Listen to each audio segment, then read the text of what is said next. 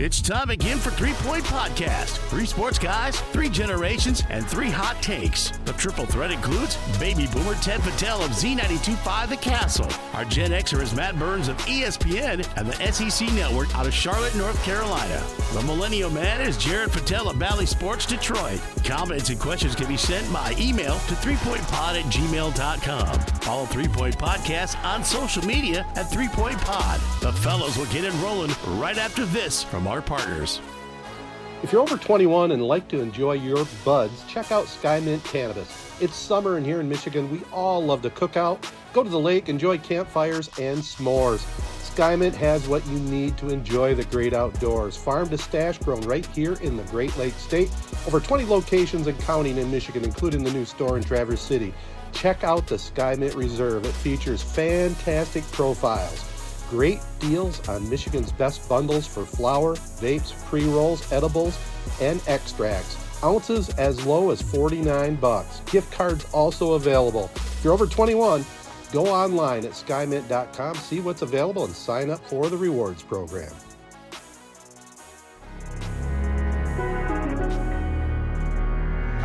Rivals Taphouse Grille is the area's go-to spot for the best in food and drink. Meet up with your friends and catch your favorite sporting events on over 20 high-def flat-screen TVs and our 120-inch projection screen. Rivals can handle your large or small parties and is an awesome spot to put on your fundraising events. Weekly food and drink specials including gourmet burgers, wings, pizza, homemade soup, and salads. Rivals also stocks a large selection of craft and domestic brews. Rivals Taphouse Grille, the official gathering spot of 3 Point Podcast, located on the corner of Shiawassee and M21 in Corunna.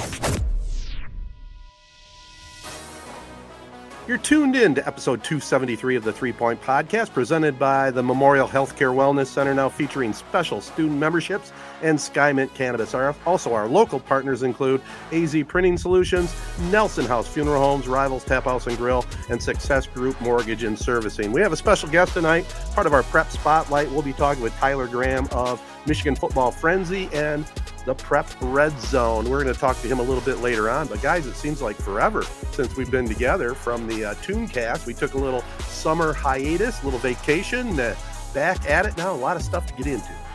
It's always good to take a little summer recharge. And, you mentioned the Tooncast. I think that went pretty well again. We had a couple minor technical issues that, we got figured out. And Jared did a good job putting it all together. But that Tooncast is always fun. My parents listened to it, and they said you could hear, there was a robin chirping in the background, and you could hear, the couple boats that kind of went by.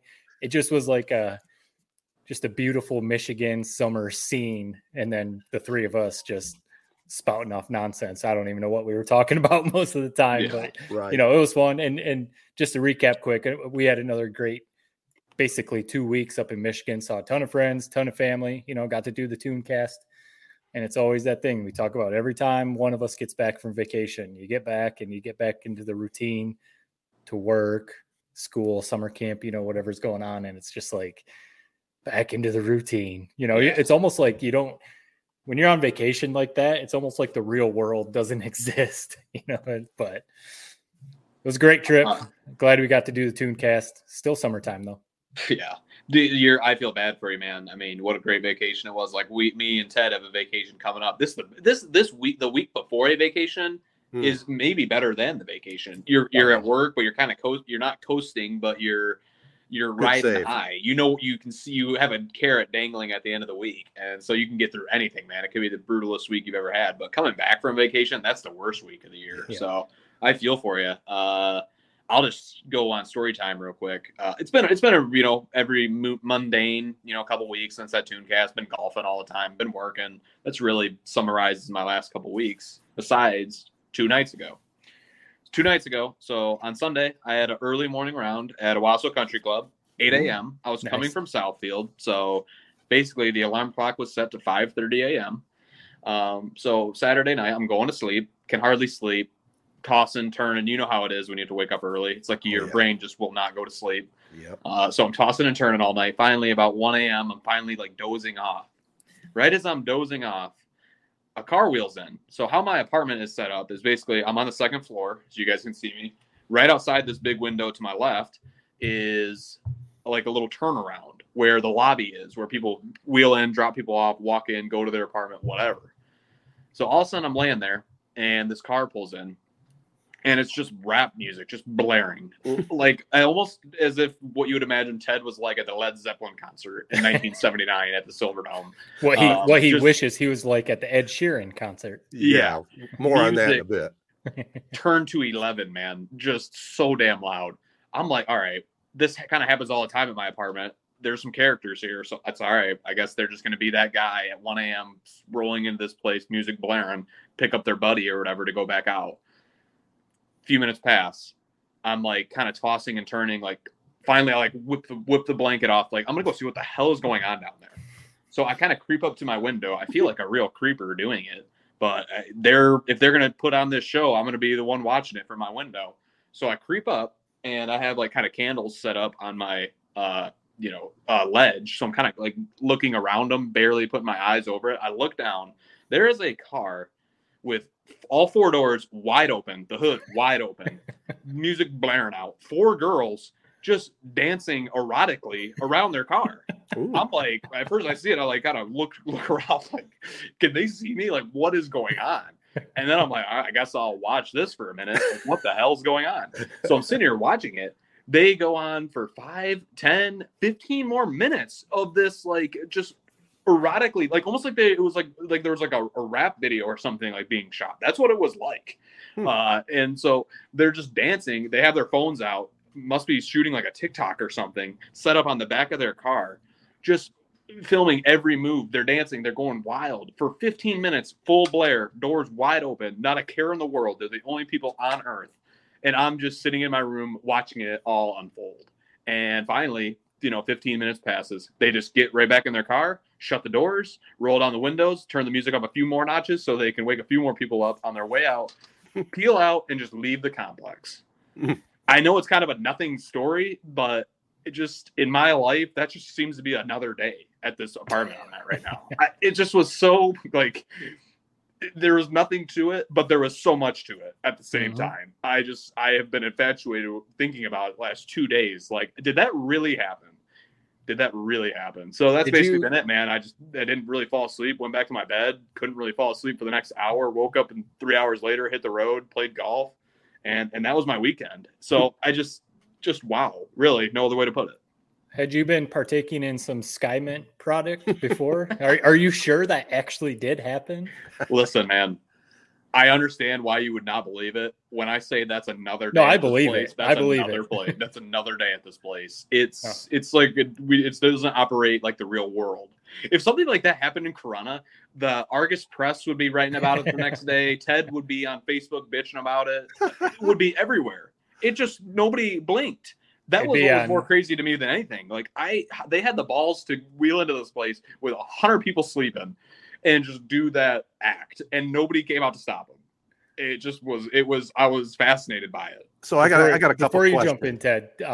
This is what I was going to say real quick before you give your thoughts on that. I'd say 2 things. I bet there was something they were probably trying to piss someone off, maybe an ex-boyfriend. Maybe there's someone who lives in your building or something that they did want to annoy. 2, it'd be hilarious if it was a TikTok they were doing to see it, because like up in the top corner of the TikTok, you'd see Jared. You'd see a little like a face looking through the window. Hey, yeah, like you felt like you were on a prank show. That's what it felt like. Like Johnny Knoxville is going to pop out around the corner or something at any second. It was wild. Ted, how would you have handled that situation? Well, I certainly would have been peeking out the window, no doubt about it. I just for reference again, was it just 4 females out there? There was no guys there with them. It was just not that I saw. No, just 4 females. Just I don't know what possessed them to do that. I don't even think they lived here. I don't know how they got in. Interesting. Is the best question. More details. Yeah. You said they were dancing kind of erotically. I mean, did they have like, sexy clothes on? I mean, it looked like they had just came from like a night out. Ed wants all the details. It was like they came out from a night out in the town. Like, right. I mean, I don't need to spell out every flippant detail, but I mean, it was like how girls dance in TikTok videos. Sure. Twerking, whatever they called it back in your day, doing the I don't even know, the Timmy Turner or whatever, the chubby checker. I don't know what they called it in your day, but that's what they were doing. Interesting. Well, that is one of those things that, I do. I live in like a townhouse community, but apartment style living, sometimes you get that kind of stuff. And whether it's really nice or maybe on the cheaper side, it doesn't matter. Like you're going to get some characters when you live in a complex. And I'm sure the complex you live in is pretty big, especially when you live in a really big complex. There's always going to be something happening. Like you said, I mean, I've basically rented ever since I moved out of my parents' house after high school, and apartments here and there through college, all that kind of stuff. There's always something, whether it's some big old huge, all of a sudden the cops show up in the middle of the night because there's some domestic disturbance or something, or, people playing music too loud because they're having a party, or who knows what's going on. But there's always something. Always something. Well, Matt, you kind of touched upon it a little bit. My thing was this, I posted it on Twitter, and I want to kick myself in the ass. Jared, you were 100% right about Taylor Swift. I don't know why I did not. Even day of the concert, just drive down to Detroit, get some StubHub tickets, get inside Ford Field. I wasn't really doing anything Saturday. Could have easily done it.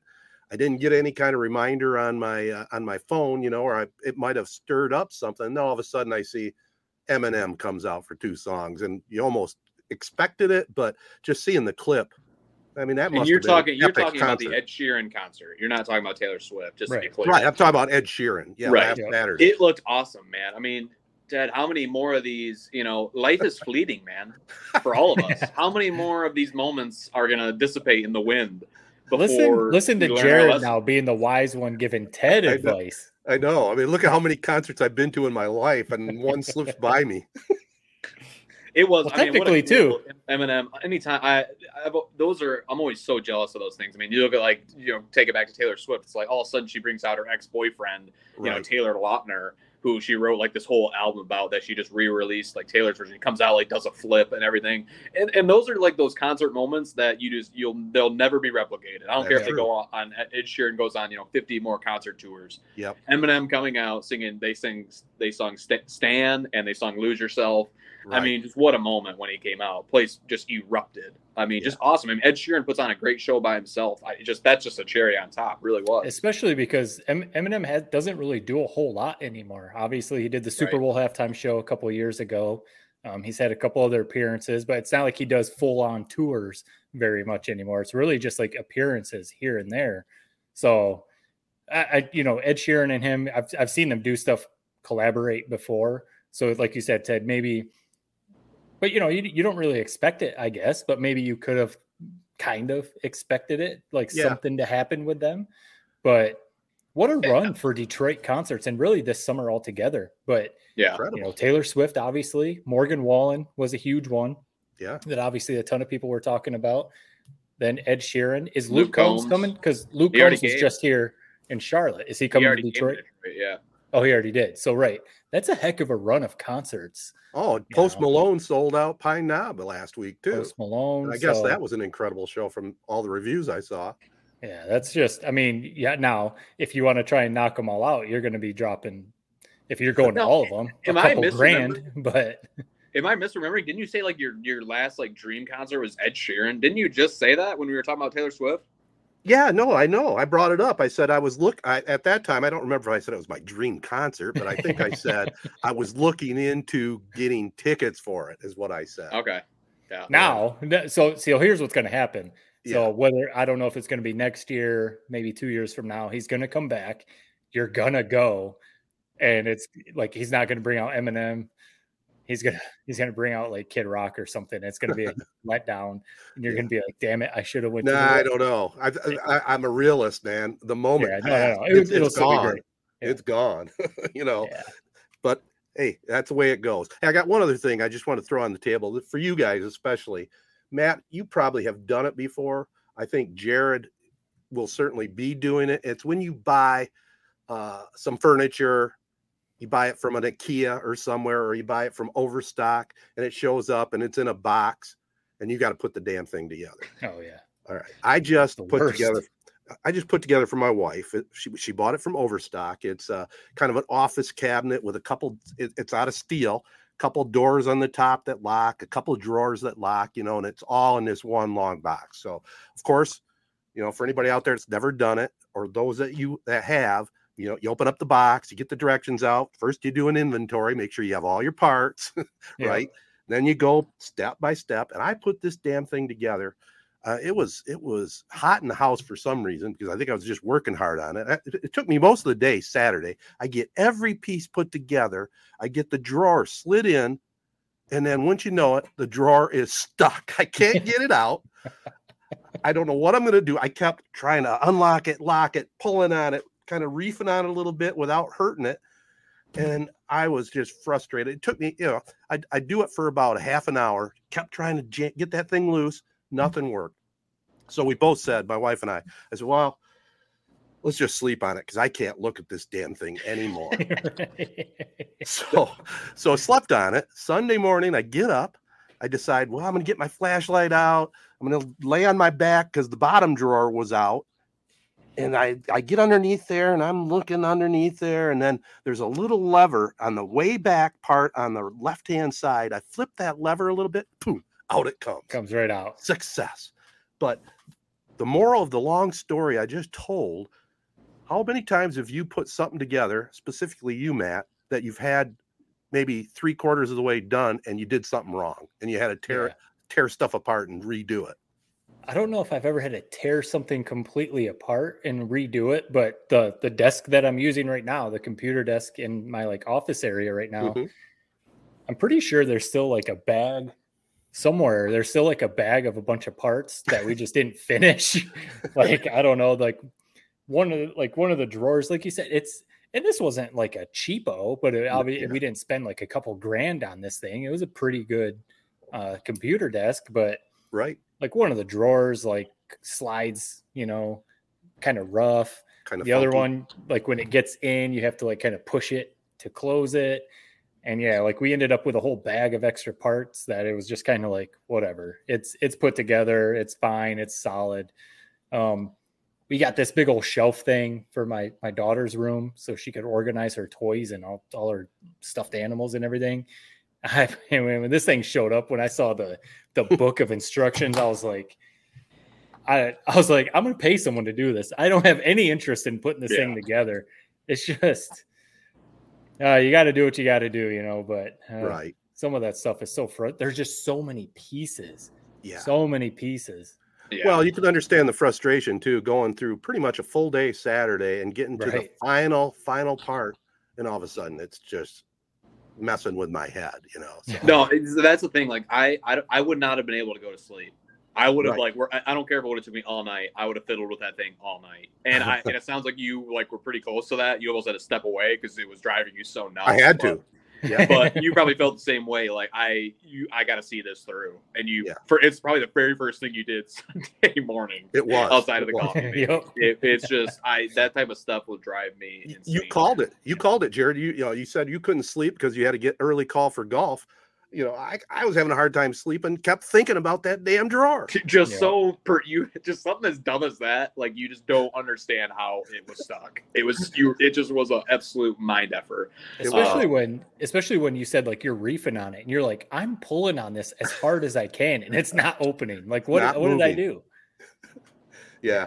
So like, what is the little lock thing in the back that you found? What's it for? I don't know. I think when you push the drawer in, it kind of clicks in or something. I mean, the drawer works now. So I'm not messing with it. Back through and look at the directions. It's that's another thing. Come on. Yeah. The directions. It's not like an engineer drew these directions. I can tell you that. Yeah. It probably exactly was an engineer that drew these directions. That's their job. Well, the Chinese engineers, what it was. Oh, wow. So did you, but when it was stuck, did you ever go back and reference that directions? That probably would have explained there's a lever on the bottom that you got to push. All right. To lock it. Full disclosure. Here's how frustrated I was. You know, my wife's a big online person. I'm a phone person. If I need customer service, I get on the phone. Oh, no. So I called customer service, right? And this poor lady was trying to help me figure it out. She says, well, you're going to have to get a hold of one of our technical people. This, again, keep in mind, this is Saturday night. So, dude, oh my. She was very friendly, you know, and she's I thought you were 100 years old. Well, she kept telling me, well, if it's faulty, just send it back. We'll get you a replacement. I said, no, I don't think that's what it is. I just need a little technical help. Why is it stuck? You're probably talking. They probably don't have anyone around that even knows what you're talking about. No, there's probably like two people who put it together. Well, think about what he's describing. It's like something, if you're listening on the other end of this phone, what are you like? You would just think he's the biggest idiot in the entire world. My drawer is stuck. I can't get it unstuck. Well, the one thing is, being an old sales guy, I mean, I don't think she was like, it wasn't like I was yelling at the lady or anything. I described it pretty accurate, and I was very patient, and she was very nice to me, and it didn't solve the problem, but at least I took it that step. I can't help it. It was so frustrating, but hey, it is. Let's move on. That's Ted's story. You got it figured out. Got it figured out. My wife's happy, and probably won't buy anything I got to put together again ever in my life. So right. We'll see. Already assembled. It's kind of the same. We keep talking about like buying dishes that, right. Some stuff, is not going to be dishwasher safe, but all of our kids, like my son's bottles, all of his like little forks and all the stuff, the pieces, we're to the point now where it's like, if it's not dishwasher safe, we're not getting it, because right. You end up with a pile of these little pieces of every bottle that you have to hand wash. Now, I grew up without a dishwasher. I mean, my parents were like, they would always say, we've got 4 dishwashers because we have 4 kids. And so I grew up doing dishes. So it's like, I did enough dishes in my life. I do not want to hand wash everything. So it's kind of the same thing. If the TV stand isn't assembled, I don't want it.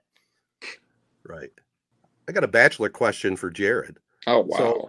So living on your own, this is something that I do, and I still pull bachelor stuff out all the time from my old days. Like if you eat a bowl of cereal, do you just like rinse it out right then after you're done and just throw it in the sink dryer and then use it the next time? So I have a dishwasher here. I never use it. I'm a clean freak. I wash it immediately, and I can't. It can't sit there. And if my girlfriend will come to visit, like sometimes she will if I come home back from work or whatever, and she's been hanging out here, and there's the very first thing, I'll go right to the sink, I'll wash whatever's in there. There's usually a plate, or I just can't stand it. Okay. It's this place is spotless 99% of the time. Except for the music being played outside. No, I'm just I eat a bowl of cereal about every day, and I use the same bowl every day. I just rinse it out, let it dry. Next morning, I'm ready to eat. I'll use the same cup for a couple days. Like if I'm just using it for water, right? These bottles, these blender bottles, I'll use them a couple days. There's some cereal. Yeah, I guess if you rinse it out right away. But if there's any old milk residue in there, I don't want moldy milk residue in my cereal bowl.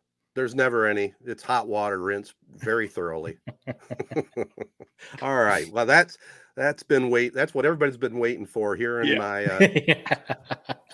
bowl washing story, as we got another podcast on the road. Well, let's get into some good stuff. We'll take a short break. We'll be right back after this.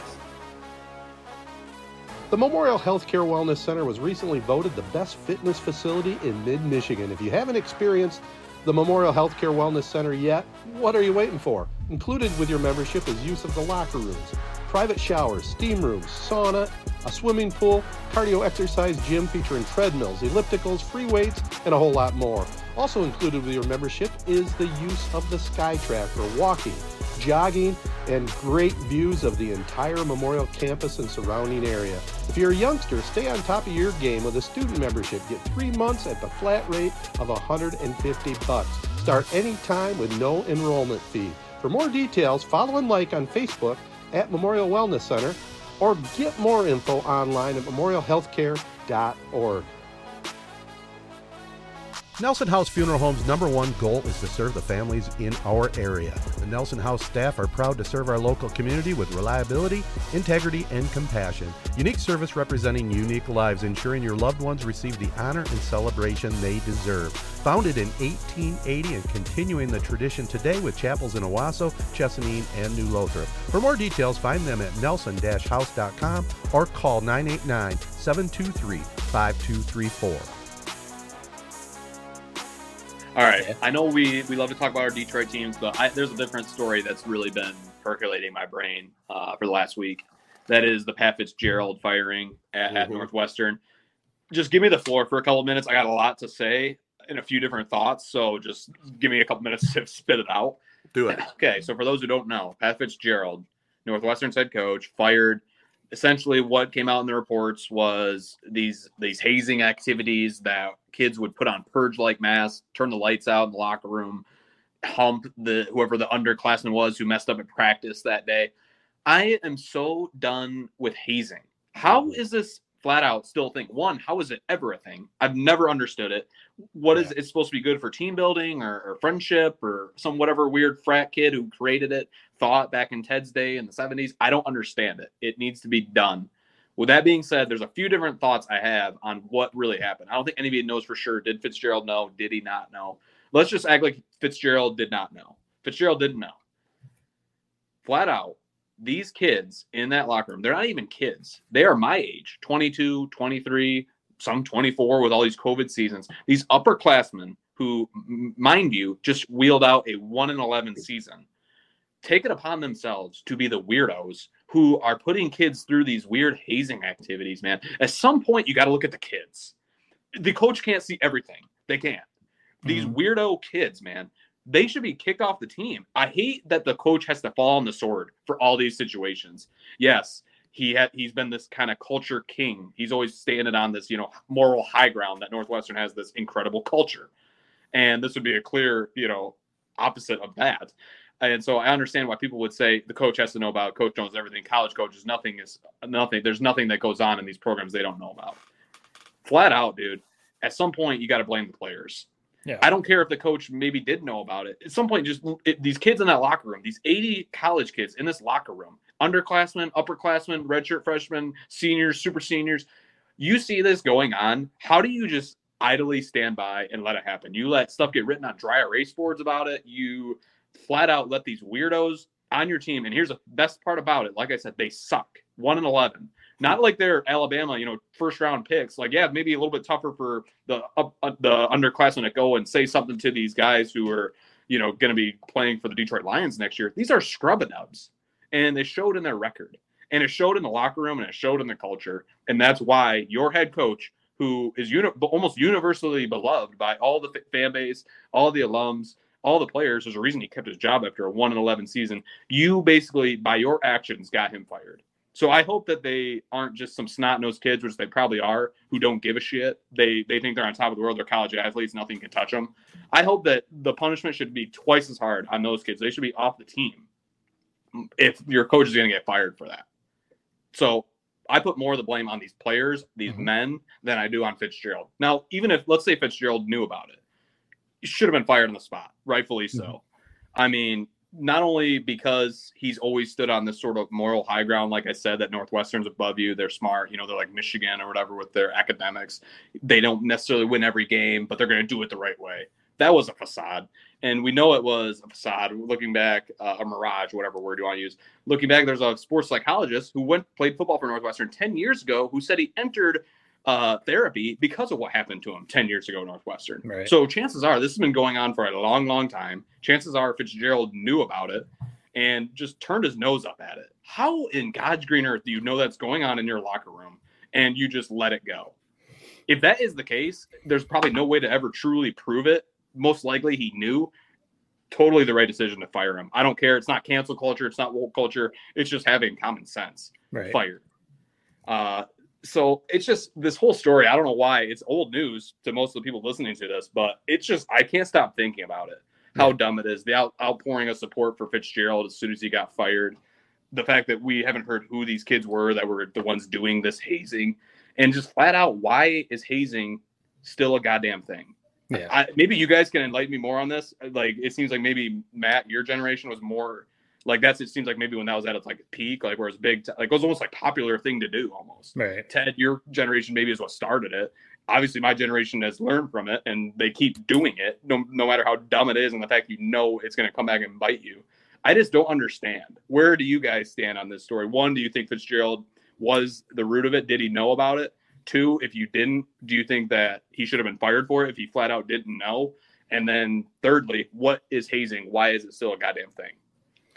I mean, I'm definitely with you that I've always thought hazing has no place in the locker room anywhere, whether it's an office, whether it's a sports locker room, whether it's wherever. Sure, there's a lot of stuff that you keep throwing around Ted's days, but there's a lot of stuff that maybe was more acceptable 100 years ago, 50 years ago, that now looking back is like, okay, that probably wasn't right. There's a lot of things in this culture that we've learned that we let slip back in the day that clearly we should not have. And I think hazing is definitely one of them. There's no reason for it. Maybe there can be different levels. Okay. Making the rookie on a football team go buy everyone donuts and coffee in the morning. Okay, if you want to call that hazing, I don't really see that as hazing. Maybe that's just rookie initiation or something. That stuff, okay, cool. But even like as far as I've seen people share videos where they make a rookie pay, they all go out to like steak dinners. And they make a rookie pay the $20,000 restaurant bill. I'd be like, no, I'm not paying that. This is my whole signing bonus. Like, you guys are making millions. Like, what are we talking about here? But yeah, when you talk about the hazing, like what happened, at least allegedly, at Northwestern or some of the other stuff that we found out, no, it's just not necessary. I mean, you can really mess people up psychologically for a long time with stuff like that. And it's just the wrong thing to do in this culture. As far as Pat Fitzgerald, it's a lot of strange things. It's weird to me that he got fired, but the rest of the staff got kept. Yeah. You always hear, like you laid out, you always hear that these coaches, Nick Saban, Jim Harbaugh, Kirby Smart, all these coaches, Joe Paterno with everything that went on at Penn State, these coaches know everything. Even Bo Schembechler, the stuff that's come out about him, these head coaches are like bigger than the program. They know everything that happens in their program. And like you said, I just don't think that can necessarily be true on a college football campus as big as Northwestern, even Michigan, Alabama, Georgia, Tennessee, whatever. They're not going to literally know everything that's going on. And for him to get fired, but none of the assistants, it's just kind of like, do you think if you're saying Pat Fitzgerald knew, you're thinking none of the assistants knew anything about this? So that kind of confused me. You're just throwing out everything good that you said Pat Fitzgerald ever did for the program, firing him, and you're saying all the assistants are safe. That's just very strange to me, especially when it's not really proven that he did know. So it's just kind of strange to me. It's almost like they needed a reason to fire him. This happened, so they got rid of him. That's what it almost comes off like to me. The other part too that you were kind of talking about, I've kind of mentioned before. I know we kind of joke about I don't really like Tom Izzo, that kind of stuff. I'm a very big Jim Harbaugh fan, Juwan Howard, but I also don't put these college coaches up on pedestals like a lot of people do. I don't know these people personally. I don't know what they do know. And I don't put anything past any of these people. If Pat Fitzgerald knew this stuff was happening and allowed it, I would say, yep, doesn't surprise me. Sometimes I feel like I'm a cynic because I basically think, it's kind of sad, but I basically think everyone to an extent is shitty. You always hear like people say there's good in everyone. I don't think that's true. I don't think there is good in everyone. I think a lot of people are good, but I think a lot of people are not good. And maybe some of these head coaches, maybe Bo Schembechler knew some of that stuff that was going on with Michigan and let it slide. Maybe some of the people at Michigan State knew what was going on with Larry Nassar and that whole situation, and they let it slide. And if it's that kind of situation, then yeah, Pat Fitzgerald deserved to be fired, at least in my opinion. But when I saw people like Danny Cannell was one, and I saw some other people come out and be like, Pat Fitzgerald he's been a moral high ground, run a clean program his whole career. I've interacted with him a few times. There's nothing but good things to say about him, blah, blah, blah. I'm like, you need to get off your high horse, because even if you've just interviewed him a couple times, or you're going off of the few players that said like Pat Fitzgerald, great player or great coach, that doesn't mean that this person is flawless. Back to the Tom Izzo thing. I understand how highly regarded he is with Michigan State fans and everything like that. I would not be shocked if he knows of stuff and covered up some stuff that his players did to make sure they could be on the basketball court. I can't prove that, but it would not surprise me at all if Tom Izzo has done some things to, I don't think it would surprise you about any coach. Really. But that's my point. Jim Harbaugh, whoever, Bo Schembechler, whoever it is, no one is perfect. That's what my point. I don't put anything past anyone. My bigger point is it's kind of weird that Pat Fitzgerald got fired. The rest of the assistants stayed. and I'm on 100% with you. Hazing has no place in any situation. Yeah, I think we can all agree on that. I mean, Jared jokingly kind of said it's my generation. Hell, it goes back way before my generation. Yeah. I mean, it all goes back. It's frat stuff. It's frat boy stuff, man. That's where the hazing's all from, and it's just continued on. It's ridiculous. I can't believe it. Probably like military stuff too. Probably. Yes, yes. It's just totally uncalled for, and whether Fitzgerald knew or didn't know, I have no idea. I think more facts will come out, especially if he goes to civil court and wins his case, because I think he probably has a good case. Matt, you said it. It was the first thing that came to my mind when I heard just Fitzgerald, no assistants, no players that I'm aware of at this point have been kicked off the team. I mean, it was very strange. The president says, well, we're going to give you a 2-week suspension. And then all of a sudden the shit hit the fan. You got to give some credit to the Northwestern University journalist there that really broke the story and opened it wide open. It came from the start of it came from a disgruntled ex-player that had transferred out of the program, said, here's what's going on. It always happens that way. I tend to think whether Fitzgerald really knew the extent of it, these guys are CEOs, and I don't know how many of these head coaches are truly, micromanagers into every detail. They manage their assistant coaches. It's just like a head of a business. They let their coaches pretty much run things, and that's the part that just really bothers me, because damn well assistant coaches knew something was going on, whether Fitzgerald really did or didn't, and then they still have their jobs. It just blows my mind. I almost think two different ways. If one, why are players not being, named in this thing? If this happened, figure out who the hell these kids are, and they're off the team. Again, they're not any good. Kick them off. You're not losing out on Julio Jones out there on the perimeter, man. It's some scrub-a-dub who clearly has some screws loose doing this dumbass hazing. Kick them off. Secondly, Fitzgerald, I've always liked him, but when you go 1-11 and your big thing is how you're always been this, moral compass for all of college football to follow, doing it right, doing it clean. I don't care if you knew. I don't care if you didn't. This just shows how rotten your culture really was, and it was all a mirage. I mean, you went 1-11 for a reason. I don't care if you have, Ted's 0-9. The last joke I'm saying about Ted's 0-9, 1972 junior year football team out there. You're going to win us some games if you have a good culture. I don't care how talented they are. So that just showed me, dude, I don't feel bad for Fitzgerald. Get him out. Probably was going to be fired after this year anyway. They probably weren't going to perform. It's just sad if he really had nothing to do with it, because, again, I point to these players. They are men. These are upperclassmen. They are 21. They can do anything they want in the United States legally.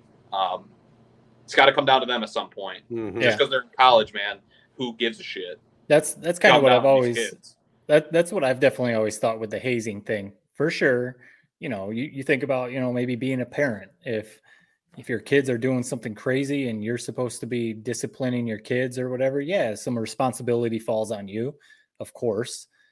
But it is the kid's responsibility to make those choices, So kind of the same in a football locker room. The coach is supposed to instill a culture. This is right. This is wrong. But especially when you're dealing with 18 to 23, 24-year-old kids, they're adults. Like you just said, Jared, they're adults. They're going to make their own decisions. And for there not to be one kid in that locker room to stand up and be like, all right, hey guys, this isn't cool. You got to stop this. Or maybe if they didn't want to stand up to the players, they didn't feel comfortable with that, didn't go to an assistant and say, hey, I don't want to, speak up to the players, but this stuff is going on. I think we need to do something to stop it, for there not to be, maybe that did happen, I don't know. Maybe that did happen, but for that kind of stuff to not go on to stop it, maybe that goes back to what you're saying, Jared. Maybe they didn't have that culture that everyone thought Northwestern did or whatever. So I'm with you though. I say it even with the play on the field. I understand the coaches are going to catch a lot of the flack, but I've always said, you guys have heard me say that it falls on the players sometimes. Yeah, Juwan Howard is coaching those players. Jim Harbaugh is coaching those players. But the players got to be the ones out there executing and performing. Kind of the same with this situation. The players got to make better decisions. So for Pat Fitzgerald to lose his job, okay, maybe he deserved it. But yeah, why haven't we heard any of these players? They're adults. They can be tried as adults, Why have we not heard any of these names and been like, get out of here? If you're the ones doing the hazing, get out. In my dream scenario, when Fitzgerald got the call that he was fired, he called a team meeting, rallied the team around him in a circle, tears in his eyes, looked left, looked right. I taught you guys nothing. If you didn't know, I taught you guys learned nothing from me. You should be ashamed of yourself. I am out. It's just, again, sometimes you got to look around the room. You can't put it all on your, we all have jobs. Can't blame it all on your boss, man. I mean, right. Be your own boss. Unfortunately, though, that's the way it is in the world. I mean, the boss, they always say the buck stops here. Major League Baseball, they're not firing the players. They're firing the manager. It's just, that's the nature of the beast. Is it fair? No, but that's the way it works. Yep. Yeah, but I mean, players can get cut. No, I definitely agree with what you're saying, Ted. But, like players can get cut if they're not performing. But, like if a player, let's talk about the Tigers, Javi Baez is under contract. I mean, he's going to stay on the team. But if the Tigers keep sucking, AJ Hinch will get fired before they cut Javi Baez, I mean, I don't think any of us really think that's going to happen, but like that's kind of the scenario you're laying out, Ted. Well, yeah, Hinch got it from the Astros. None of the Astro players got canned. Right. Yeah, because he was the one overseeing all that cheating or whatever was going on. And I'll agree with you, Matt. It makes zero sense how these assistant coaches, if this happened, which they did, it happened. Head coach got fired. How do you just keep this staff? Like what? As if this team's like gearing up for a freaking college football playoff run, dude. Yeah. Clear house. Hit the reset button. Go back to square one. Restart this program from scratch. Why in God's green earth did the rest of these guys, who probably are, in closer relationships with these players than the head coach is, who's more like a CEO role in some sense. Exactly. How the God's green earth do they keep their job? They're probably more guilty than anyone. It just makes the story at from square one where he got suspended for 2 weeks. And then wouldn't you know it, if you weren't willing to face the backlash of when this went live, which it was going to, then this president should almost be fired too. Like how he botched this scenario. Everything, it was botched at every turn, from the players in the locker room to Fitzgerald to the president to these assistant coaches somehow keeping their job. It's just been a masterclass on effing something up. Amen. Well, let's go from that. I mean, just keep it rolling on the brighter and better stories. Absolutely. Well, you wanted to talk a little bit about the Summer League, didn't you? Yeah. So another story I have real quick. In positive news, Asar Thompson, the Pistons draft pick. No, he's not Victor Wembanyama, but I have been, and then yes, it is Summer League. Regardless, I've been blown away by this kid. He stepped on the floor, and I remember Bill Simmons interviewed Kevin O'Connor, who's like their big draft guy over at the Ringer, and he said something like these Thompson twins, they're going to step into the NBA and they're going to be one of the 10 best athletes on the court. And I remember laughing at it, like, what? No shot. You see it. This guy is faster than everybody. He's built. He's jumping out of the gym. He's throwing on alley-oops. He's a strong forward, pulling down 14 rebounds a game. He's pushing it on the break. He's got playmaking abilities. He's throwing oops, dunking oops. I love what I saw from Asar Thompson. I know the Pistons are a ways away, but flat out, they got a great piece at pick number 5. And you don't get that in every draft. Pick number 5, It's like almost 50-50 if this guy's going to be a real contributor. This guy is a stud. I don't know if he's going to be lighting it up, in year one. Obviously, he's not Wembanyama, which we all hoped we would get. But given all that, he looks damn good in Summer League. I'm loving what I'm seeing. I think he's a really, really good player. That's going to be a good Piston for years to come. I mean, hopefully you're right. I think kind of to your point, he's doing what everyone said he was going to be. Everyone knew he was a hell of an athlete. The athleticism was there, the defensive ability. But so, yeah, alley-oops, cool. Fast on the court, cool. Yep, all that kind of stuff. But everyone always said he has no shot. I mean, you can develop that, of course. So hopefully that comes. And, just like the overall, like, basketball IQ type of thing that you need in the NBA. So that stuff can come. I come back to it, Summer League. There's a lot of guys who tear up Summer League and then don't end up doing anything in the NBA. Yes, it's exciting to see. You'd rather see him doing this than looking terrible, because then you would be like, man, what the heck did they do with this pick? So yeah, that it's exciting to see him, athletic and everything like that, especially if you put him next to, hopefully Cade Cunningham can stay healthy, Ivy and Duran and all these guys can stay healthy and develop. So yeah, like we've been saying, the potential is there. All the potential is there. They have some pieces. It's just, you got a bunch of athletic dudes. Like at some point you got to have some actual NBA players. So, hopefully, they can build something. I'm skeptical though. I'm much more skeptical than you on the Pistons, but the potential is there. Oh, I'm not all hyped up about Summer League either, but I think they've got a piece of the puzzle. I think he's going to definitely be a solid player in the NBA. It remains to be seen when they start playing the games for real, because let's face it, Summer League's a little thing to watch, when you're at the All-Star break or you want to get away from baseball a little bit, but Summer League is Summer League. I mean, it's not the greatest brand of basketball, that's for sure. But I'm probably a little bit more on the optimistic side than Matt. I think the Pistons do have a pretty decent young core. Cunningham's got to be healthy and play up to his potential. The rest of the players that they have that are young, there is potential there, and they've got a proven coach now that knows how to coach young players. So I think, my glass is a little bit more than half full than half empty. So go Pistons. I'm definitely half empty. But, again, I'm hopeful. It's just been so long. It's been so long when you think about those going to work Pistons. When Jared was just running around in diapers, that was so long ago that we got to watch actual good Piston basketball. I mean, but would you guys agree though, watching those games, it's like he jumped off the screen. It's like, wow, who is this guy? Wow. Right. He looks like a man among boys. And the thing that was surprising to me, it's like you would expect him to be coming into these games like a little bit slower. Just given from the league that they were coming from, which is like hardly competition. But I really think we might have found a gem. And I understand I'm dumb, and I understand I had, this whole soliloquy about the Tigers being great this year. That's maybe hasn't totally came true. But this is that for the Pistons. I really do think he's a stud, potential all-star someday. And he's going to be fun to watch, which is my favorite part about it. Dunking, running on the break, just skying over everybody. I mean, sign me up for 5 more years of that. So I'll give you guys positive Pistons news, man. Midsummer, we're coming through. We're looking good.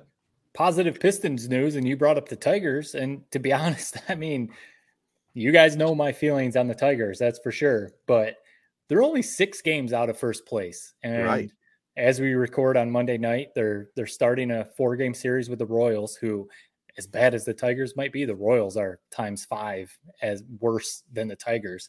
So there's a chance that they could sweep a 4-game series. If they could at least win 3 of 4 against the Royals. The Twins, I think they're starting a 4-game series with the Mariners, who the Mariners are pretty good. So the Twins could, if they could split or lose 3 of 4 to the Mariners, the Tigers might, by the end of this week, they might be within 2 or 3 games of the AL Central. If they, they obviously have to win some games, but the trade deadline is August 1st. So basically 2 weeks away. They could mess around and be within 2, 3, 4 games of the AL Central by the trade deadline. And people are going to be saying they should be buyers, not sellers. And I don't know if that's a good thing or not, but the thing is they don't really have that many selling pieces. They don't have some hot pitcher reliever that the Yankees or, like the Angels or some of these teams that they would trade like everything for this reliever. The Tigers don't really have those pieces. So yeah, I'd probably stand pat with this team this year. I don't think I'd make any big moves. If they can get somewhat hot, like you're talking about, against the Royals and some of these other teams and get themselves in the race as we head into August, just roll with it, because you're losing Cabrera's contract next year. Maybe you can encourage a decent free agent signing, to come on in without giving up any of your young core. They are starting to get a little healthy, and they're I've said it many times this summer, even though they're 10 under 500, they're kind of a fun team to watch. So I think the future is halfway decent for the Tigers. They need some of this young pitching to stay healthy and develop. That's hurt them so bad. Yeah. This is where I'm at with the trade deadline and where they'll be. I mean, we saw, I think Steve Yzerman, people seem to be hot and cold on him with the Red Wings. I mean, a GM, you're not a wizard, man. You can't make everything right overnight. And what was telling to me was the Red Wings are in a similar situation last year as the Tigers are now, basically in the playoff chase. and he sold Tyler Bertuzzi off to the Bruins, basically saying like, hey, I understand what this looks like now, but it's like this team is not there yet. And I got to be the one to make a tough decision to be a seller, even though everyone's going to bitch at me for it. Scott Harris, I have a feeling he's going to be selling at the deadline. And I know it won't be popular. The Tigers might be 4 games out of the division race. Erod. If you are looking for the future, you can't do the quick, instant gratification moves like Alavila did in that last year he was here, man. And we're seeing it now. Mm-hmm. At some point you just got to swallow. This is like a refereeing term. Swallow the whistle. I'm okay with him if he decides. What if we have a great stretch here and we're 1 game out of the race and he sells somebody. I wouldn't be pissed at him. I know people would be, but I personally wouldn't. I'd understand it. And I think it's a tough decision, that the unpopular decision that he would have to make, that he's going to get hate for, but you got to do it if you are the right man for the job. Right. The big thing would be, you brought up Alavila, would be if he gets the right people in return, because Alavila didn't on basically every move that he made. You look, and the Tigers got fleeced in basically every trade that Alavila made. Dave Dombrowski was one who was very much win now. He traded everyone for the win now type pieces, but they also had obviously a very good core of veterans and a manager in Jim Leland, so it worked. Yeah. They didn't get a World Series out of it, but, they won a ton of games and made the playoffs a lot. So that's where the Tigers are. They're obviously not where they were when Dombrowski was running things. Maybe they're in a little bit of a better place, after post Alavila. But, yeah, I'm curious to see what they do, though. Now, before we get to our special guest in the Prep Spotlight, 2 quick things on baseball I just wanted to throw out there. The All-Star game, we just had the All-Star game, and, they had the Home Run Derby. How long have they had the pitchers in the Home Run Derby just basically 10 feet in front of the batter and just tossing it up there to them? That's kind of recent, isn't it? It kind of looked weird to me.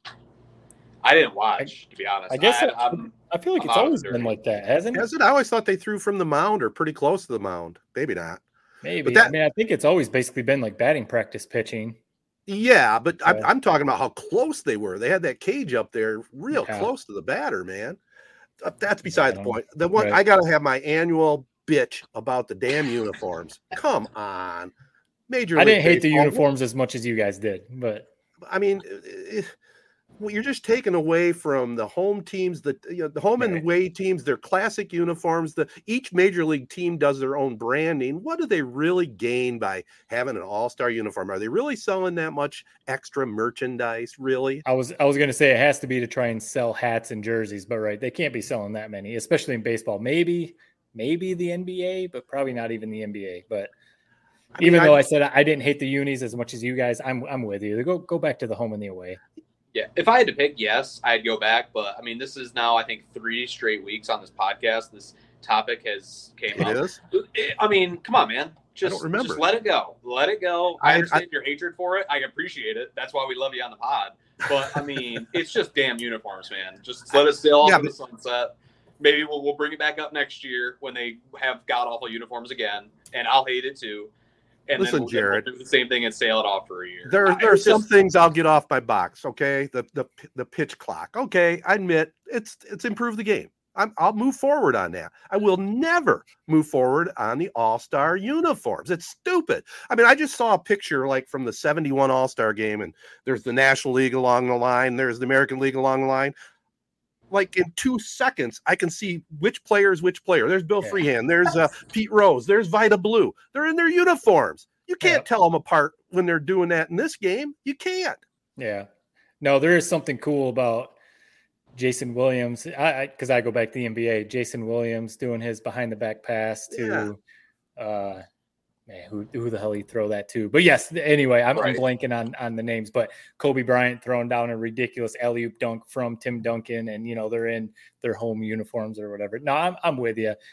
I'm also with Jared. They're just uniforms, whatever. But can't we have our own causes? Though I feel very, very passionately about that topic. It may be minor to you guys, but I think it's stupid. Yeah, it is. Well, I think it's stupid for baseball. I think it's like I don't see the reason to do it for football or basketball. Those people know who those guys are. Baseball is such a regional sport.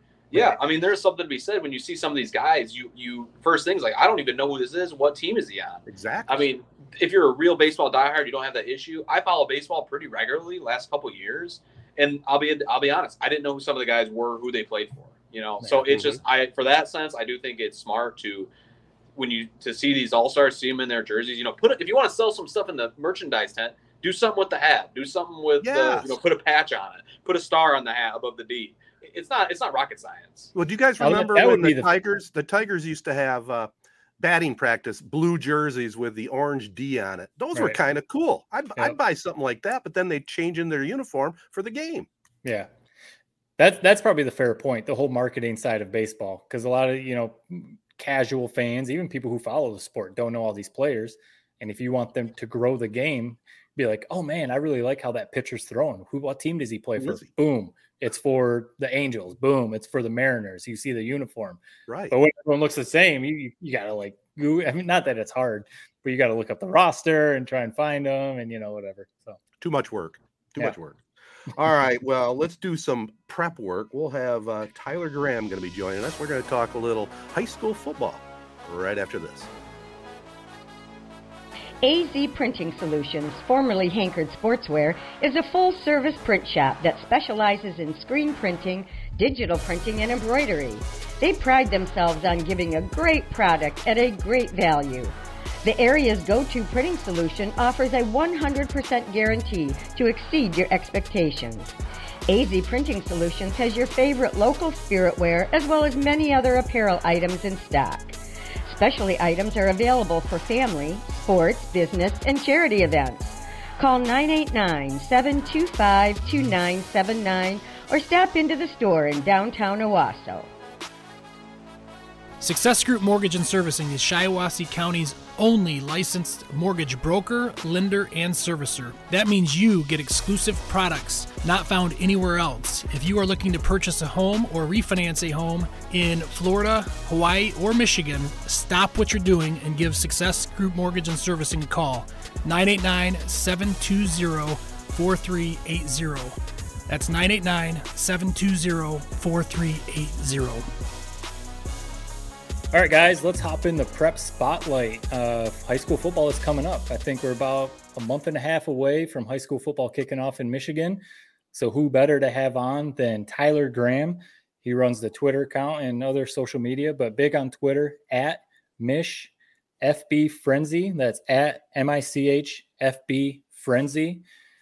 Give him a follow there. He's also a scout for Prep Red Zone. So he definitely knows his high school football. I mean, we all follow what you do on Twitter. You put out a lot of really cool content with high school football in Michigan, and you're plugged into the scene just like the three of us are. So we appreciate you coming on. Yeah. Thank you for having me. I'm getting excited for the season. We're almost there, and I know you guys are getting excited. You guys got a pretty good team over there in Corona, I hear. So. Yeah. Yeah, hopefully maybe we'll see you doing a little bit with the Cavaliers here this fall. But let's start off with your page, Michigan High School or Football Frenzy there. Again, I just want to make sure everyone listening, give them a follow at Mich FB Frenzy. You really won't be disappointed if you like high school football in Michigan. But let's talk about that page. Kind of quickly, what's your background? What got you into high school football? And tell our listeners a little bit about what you try to do with that page. Yeah, so it started off with three of us. It was just three friends that love high school football and wanted an excuse to get to games on Friday nights. And, I was seeing scores from around the state, and I was like, I wish there was a place where you could just see all of them at the same time rather than having to go look, for the guy that covers the Southeast, the guy that covers the UP, the guy that covers over in Grand Rapids. I wanted a central place, and so that was kind of where it started. And then they got real jobs. So I I ended up having to, load a little bit more onto myself. But it's been worth it. It's been awesome. The support's been unreal. I just got into football. Obviously I played in youth and stuff like that, moving up from middle school into high school. Then there was kind of a point where I realized that if I wanted to make any money in football, it was not going to be on the, playing on the field. So, and then I, for a little while, right before COVID, was with Alma College, just kind of under the wing of the recruiting coordinator there, and kind of was learning And then a couple weeks later, COVID hit, and that was kind of the end of that run. And then I had a baby right towards the end of COVID, so it was kind of a bad time to go back. So yeah, once I hit the summer, I started itching, and that was where the page came about. Was just we were excited for football season. Cool. Well, I'll tell you can't get enough of high school football as far as we're concerned. And did you say you worked in the Alma area? Is that where you're from, or where? Yeah, so I went to Vesterberg High School. Okay. Right, kind of west of there, and now I live just east of there in Breckenridge. So I've kind of stayed around mid-Michigan. So that's pretty much where we're based out of. So some decent 8-man football in that area. But I was going to ask you, from your experience and your coverage, we always talk about, obviously, Jared's down in Detroit, and there's a lot of great teams down there. But we always talk about West Michigan, how solid that is for high school football. Tell us a little bit about that. Yeah, absolutely. One of our favorite stops, we try and make, no matter what, we try and make a stop in Rockford. I mean, that place, it's just unbelievable, but the facilities over there are just different. And then the programs, you got, historic programs, West Catholic, Lowell, East Grand Rapids, right. Just the history over there is just different. Obviously there's a lot of, Muskegon, stuff like that, Mona Shores, just, there's so much good football over there. Legendary coaches, just, they take it very serious over there. You can tell that it is a way of life for them. Yep. We love high school football on this pod. We could talk shop about it all day. I mean, one of my favorite questions to ask guys who grew up maybe not in our area or wherever. I mean, you've seen a lot. You're kind of an aficionado in this sense. I mean, you've seen a lot of good teams, a lot of good players. Is there certain teams that you remember over the years that, like, man, that was the best team I ever saw? And also, who's the best player you've ever seen? Boy, that's a good question. One of the best in-person players that I've ever seen was Dante Moore. That from King, just unbelievable skills at every level, intermediate throws, deep balls, running the ball, manipulating the pocket. I mean, it's just, he had it all. I'm excited to see him at the next level. Mm-hmm. One of the best teams that I've ever seen. De La Salle back in like 2014, I think, against Mona Shores in the state finals. And I believe that was the viral video where the guy was dancing in the locker room and talking about having a swagger back. That team, swagger back. Yeah, that was unbelievable. I believe their running back Alan Stritzinger ended up going to play at the next level, Syracuse, I think it was, and that team was just unbelievable. But last year's De La Salle team probably is right there as well. I mean, Drogish and those guys just unbelievable, dominated, looked, made them look silly in the state finals. Yeah. I mean, Dan Roan going to De La Salle, it's almost like a cheat code. We've talked about it. They've won back-to-back state finals. I wouldn't be surprised if he wins 20 by the time he wraps up his career, if he stays at the high school ranks. I mean, he's such a damn good coach. What is it that what drew you to high school football? What is it that you love so much about covering it? I mean, all of us are big football guys. We love college, we love NFL. We appreciate high school football. What is it about high school football specifically that you love so much? I think it's the relatability. It's the kid next door that's the starting quarterback. You just don't, you just don't see that everywhere. And I think it's just the sense of community is a little bit different because you're not just playing for, Michigan or Michigan State where you're representing a whole state. You're representing, 5,000 people in this just little region. So I think the, sense of community and how close-knit it is, I think that makes it pretty special. And Friday night lights, I mean, that you don't get any better than that. It's so there's true. Nothing, there's nothing like Friday Night Lights. That's why Ted can't officially retire. He just can't walk away from those Friday Night Lights. It is absolutely addicting. Last year there was a couple times where I was like looking up games close to where I was watching a game to see if that one might go into overtime or that one might be running a little long because I was like, I don't want to go home yet. I'd like to watch some more football. Yeah. So yeah, it is absolutely addicting. And you're right about the relatability. I've had some coworkers kind of laugh at me like, well, what is it you love so much about high school football? And I remember back as a kid, I think I've said this on the pod before. It's, when I was growing up, the guys I looked up to, was Gabe Dean. That was like my idol, man. That was like my LeBron James. I never looked at LeBron. I never thought I could emulate that. But I was like, oh, Gabe Dean, this high school quarterback is a stud. I could maybe try to emulate that. And so that's what I always loved about it. Heading into this upcoming season, Are there any big storylines or what's a team you're watching or a player you're watching? What are you looking forward to most in this upcoming 2024 season? I just was looking over some stuff the other day, and I think one of the biggest underrated moves of the entire offseason was Ithaca dropping down to Division 8. They made a big long run last year, obviously lost big to St. Francis in the regional final, but I think that they will definitely have something for Division 8. I think they are obviously a pretty historic program. They are well coached. The Hesbrooks, obviously, just unbelievable family tradition. So I would say Ithaca is one that I would keep an eye on. They could very well make a pretty deep run in Division 8. Another one a little bit higher up in division, I'm looking for like Gladwin. I'm curious to see what they do, how they follow up a magical run last year. Yeah. I mean, I followed them pretty closely. They played close to us a couple times, so we covered a couple of their games. We were at the Grand Rapids Catholic Central game at Ithaca High School, and they looked incredible. And they return a lot of production, and there's a couple of guys that are coming from JV that the coaches are looking to step up. I am very curious to see what Gladwin does this year. Ted, did you follow Gladwin? Did you call one of their games there too? Or did we just talk about Gladwin a few times? You talking about me? Yeah, I feel like, didn't you call one of their games? Maybe no, I didn't. Okay. I know that the big story that just blew me away, though, was Gladwin beating Frankenmuth in the finals. I mean, that's what I'm thinking. It was incredible because Frankenmuth looked like they had everything to roll to the state championship. Question I do have for you is back to the smaller ranks, here in our area. I mean, we could talk about the Corunna Cavaliers. They should definitely make a run, but the two small schools in Division 7, year in, year out, are powerhouses, New Lothrop and Pewamo, Westphalia. Yes, they are a couple of the best of the bunch. We were actually, before we started the page, me and my friends actually went to their playoff game a few years ago, where I believe there was a missed kick at the end of the game to send PW. Yeah, we were there for that. Freaking cold night, man, but it was like old school smash mouth football.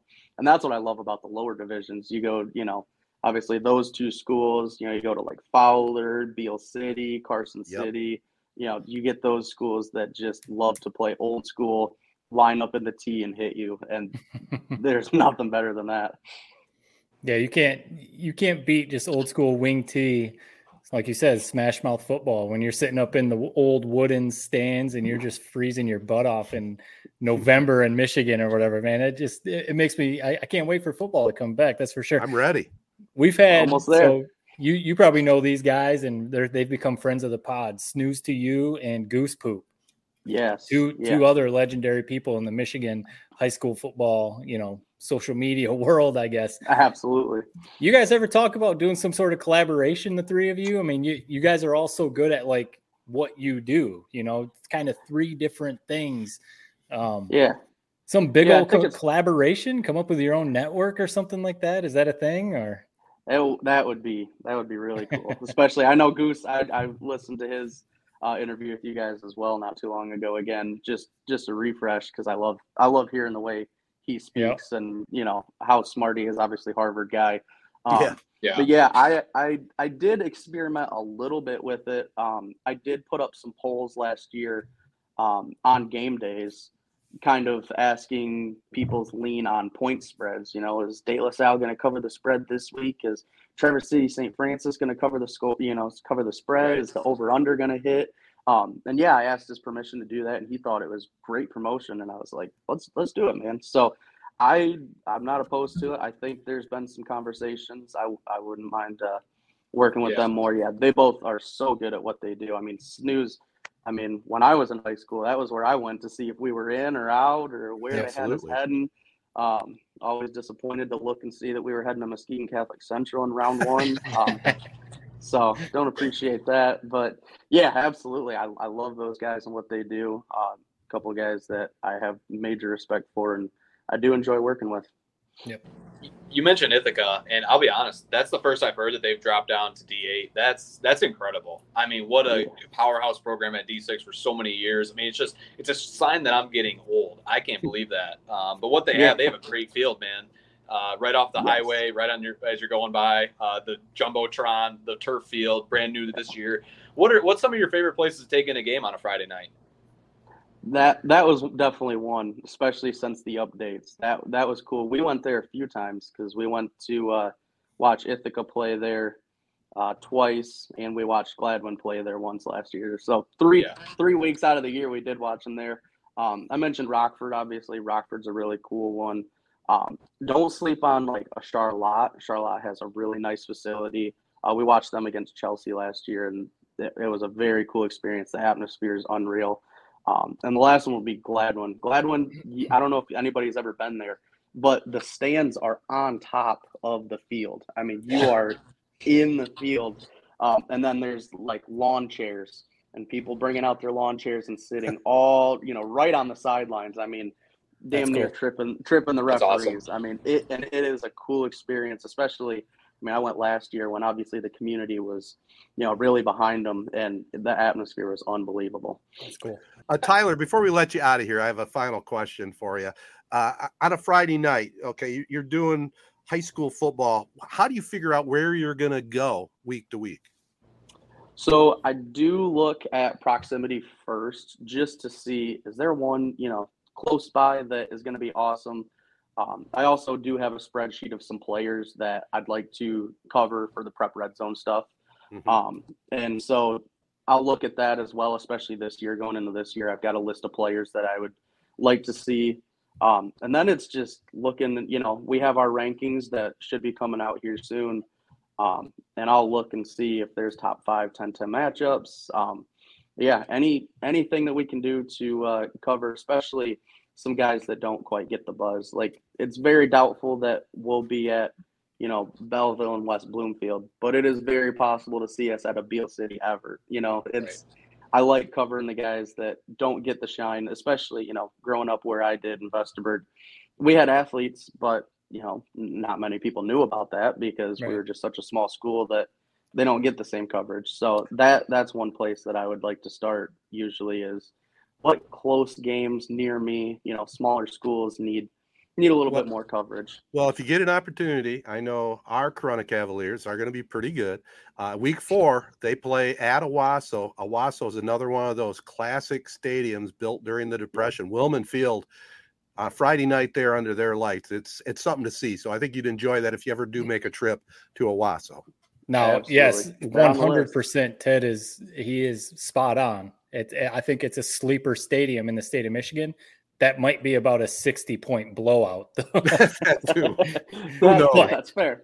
But the stadium experience. Stadium is cool. Hey, probably bulletin board material there. So.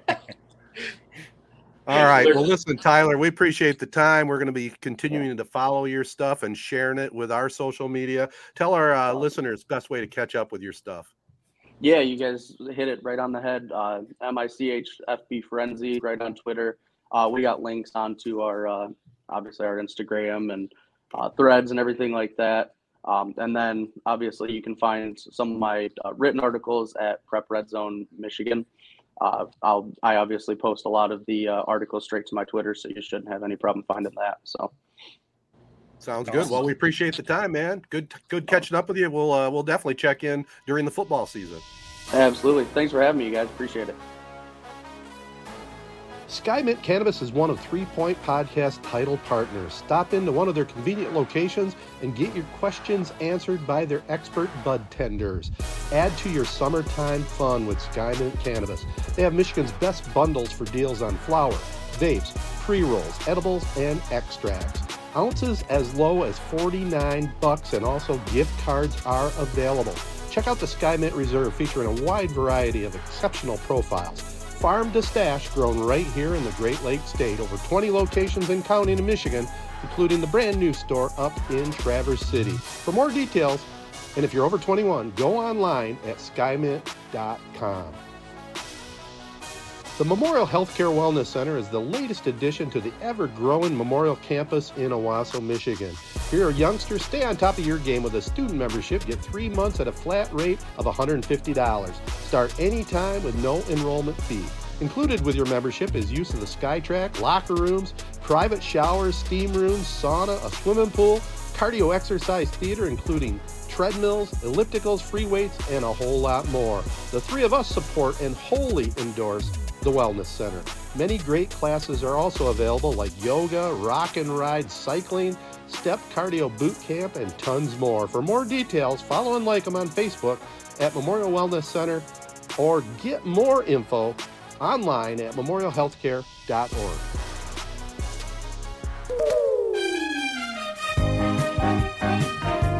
All right, Matt, I think you may want to start this off. You actually tuned into something that Jared and I have talked about before.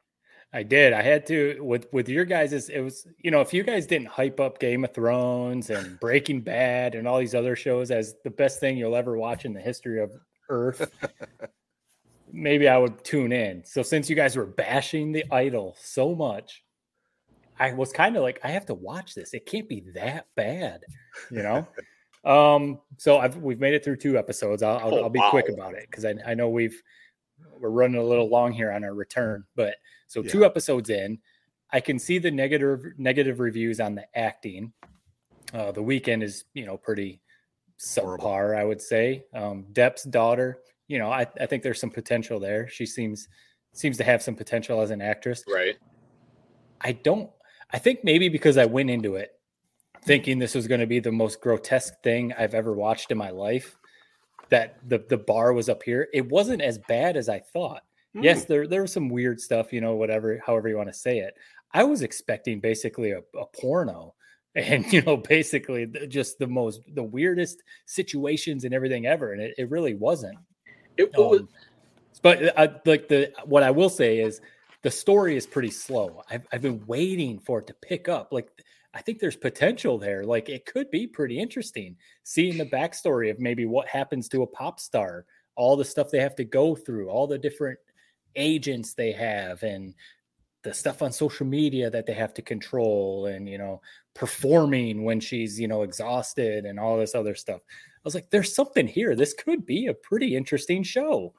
But my wife and I are sitting here watching, and we're kind of like, yeah, okay, yeah, yep. And then obviously there is some weird stuff, so it's kind of like, this is kind of awkward or whatever, but but not as weird as I thought. Maybe because you guys were sound like you like it.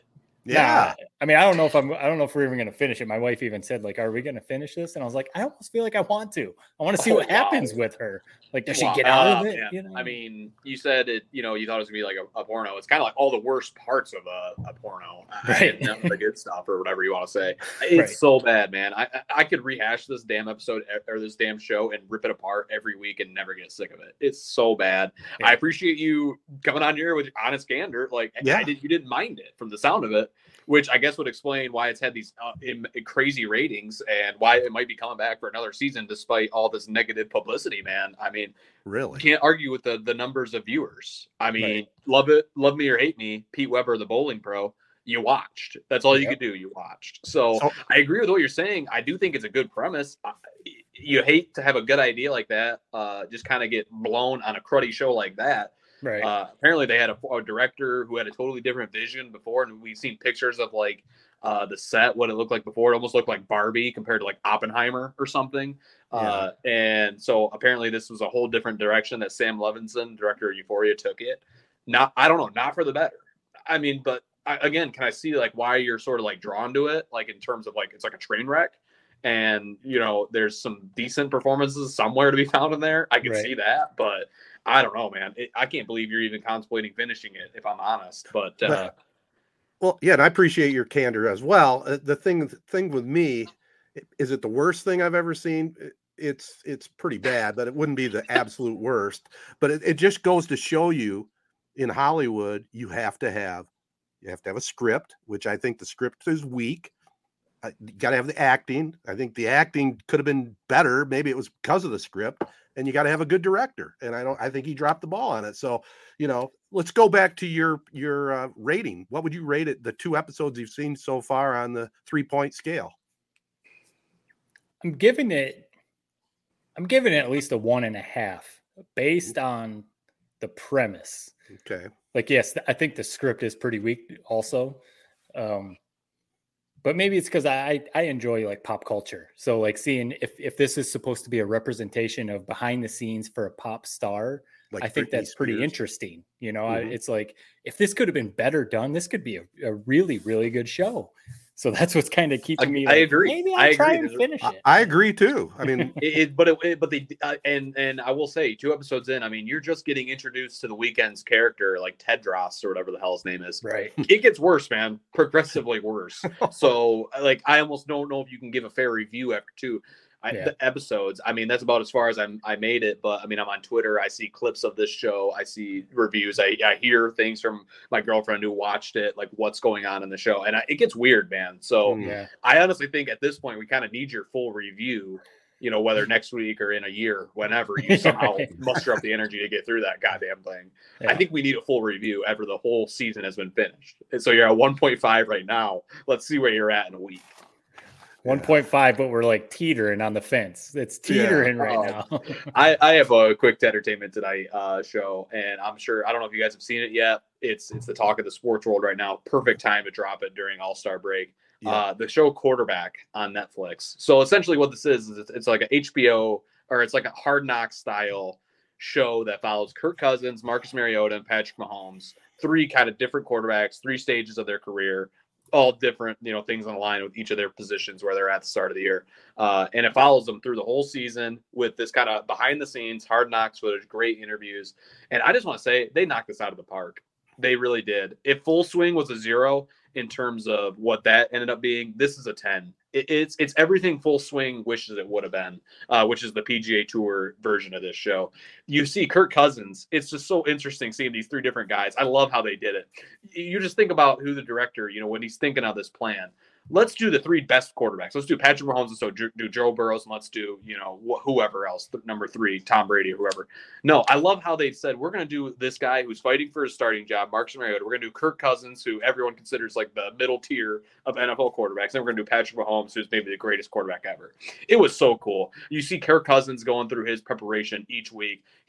Doesn't leave a stone unturned. He's literally, you know, talking to a sports psychologist. He's listening to the play calls for that week on his way to practice every day and back home, and parroting like what the play calls are going to be in the huddle. He's like doing chiropractic therapy. He's getting massages, constantly getting worked on his body. He has his wife pick out his clothes every day so that every decision he makes is on football. It's incredible. It was just so cool to see the behind the scenes stuff.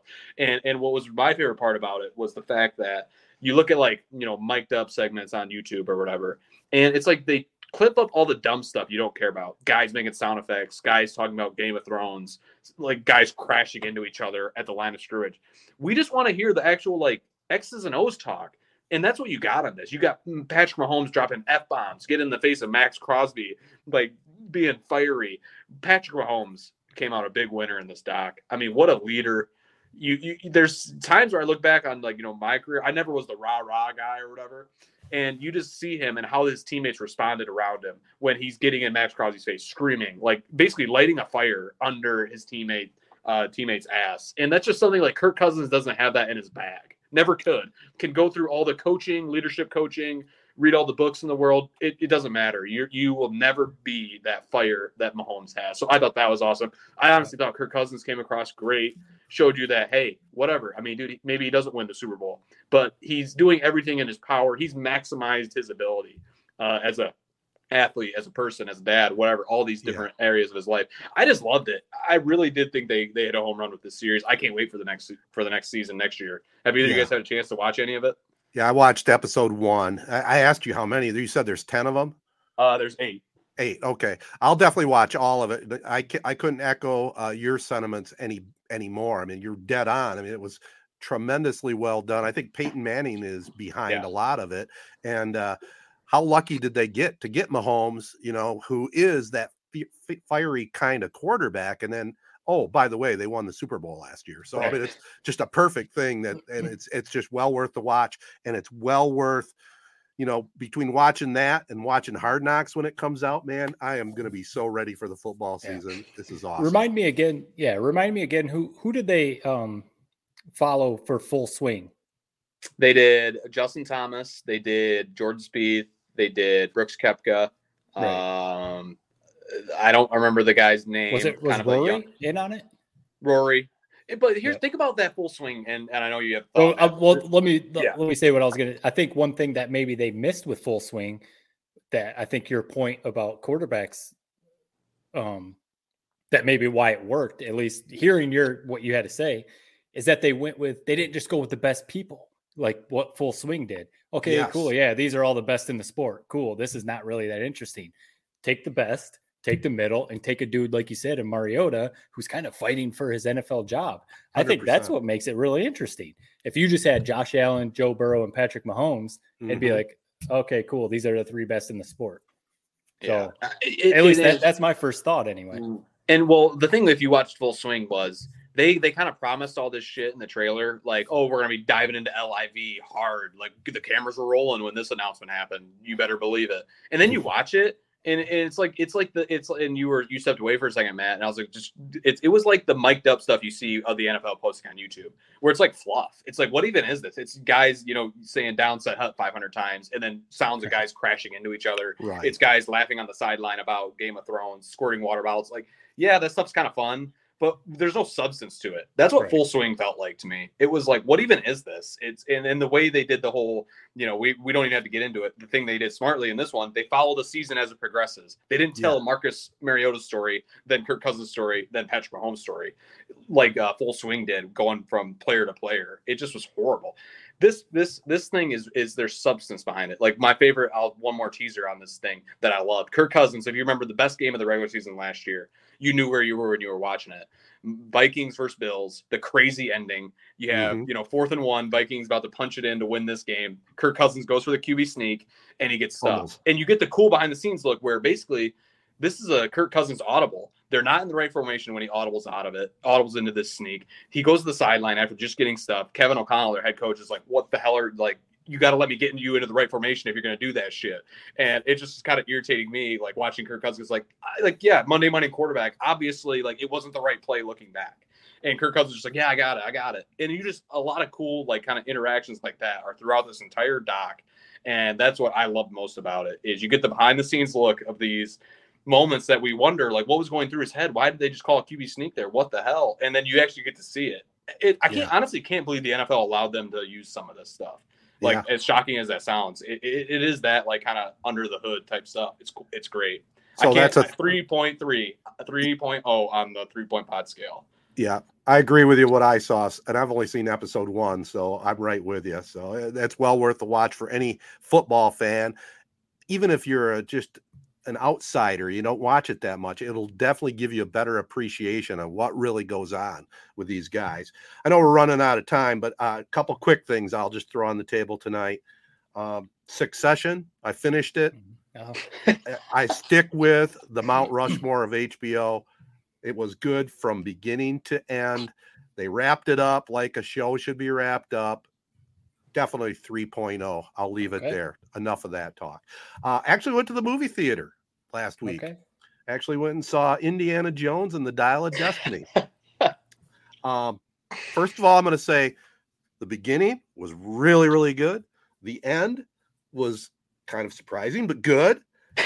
The middle kind of dragged a little bit. I will say, I'm going to tell you the rating so far. I've got 2.5 on the rating. I thought it was very good for a little summertime entertainment matinee, blockbuster type of movie. The special effects were pretty good.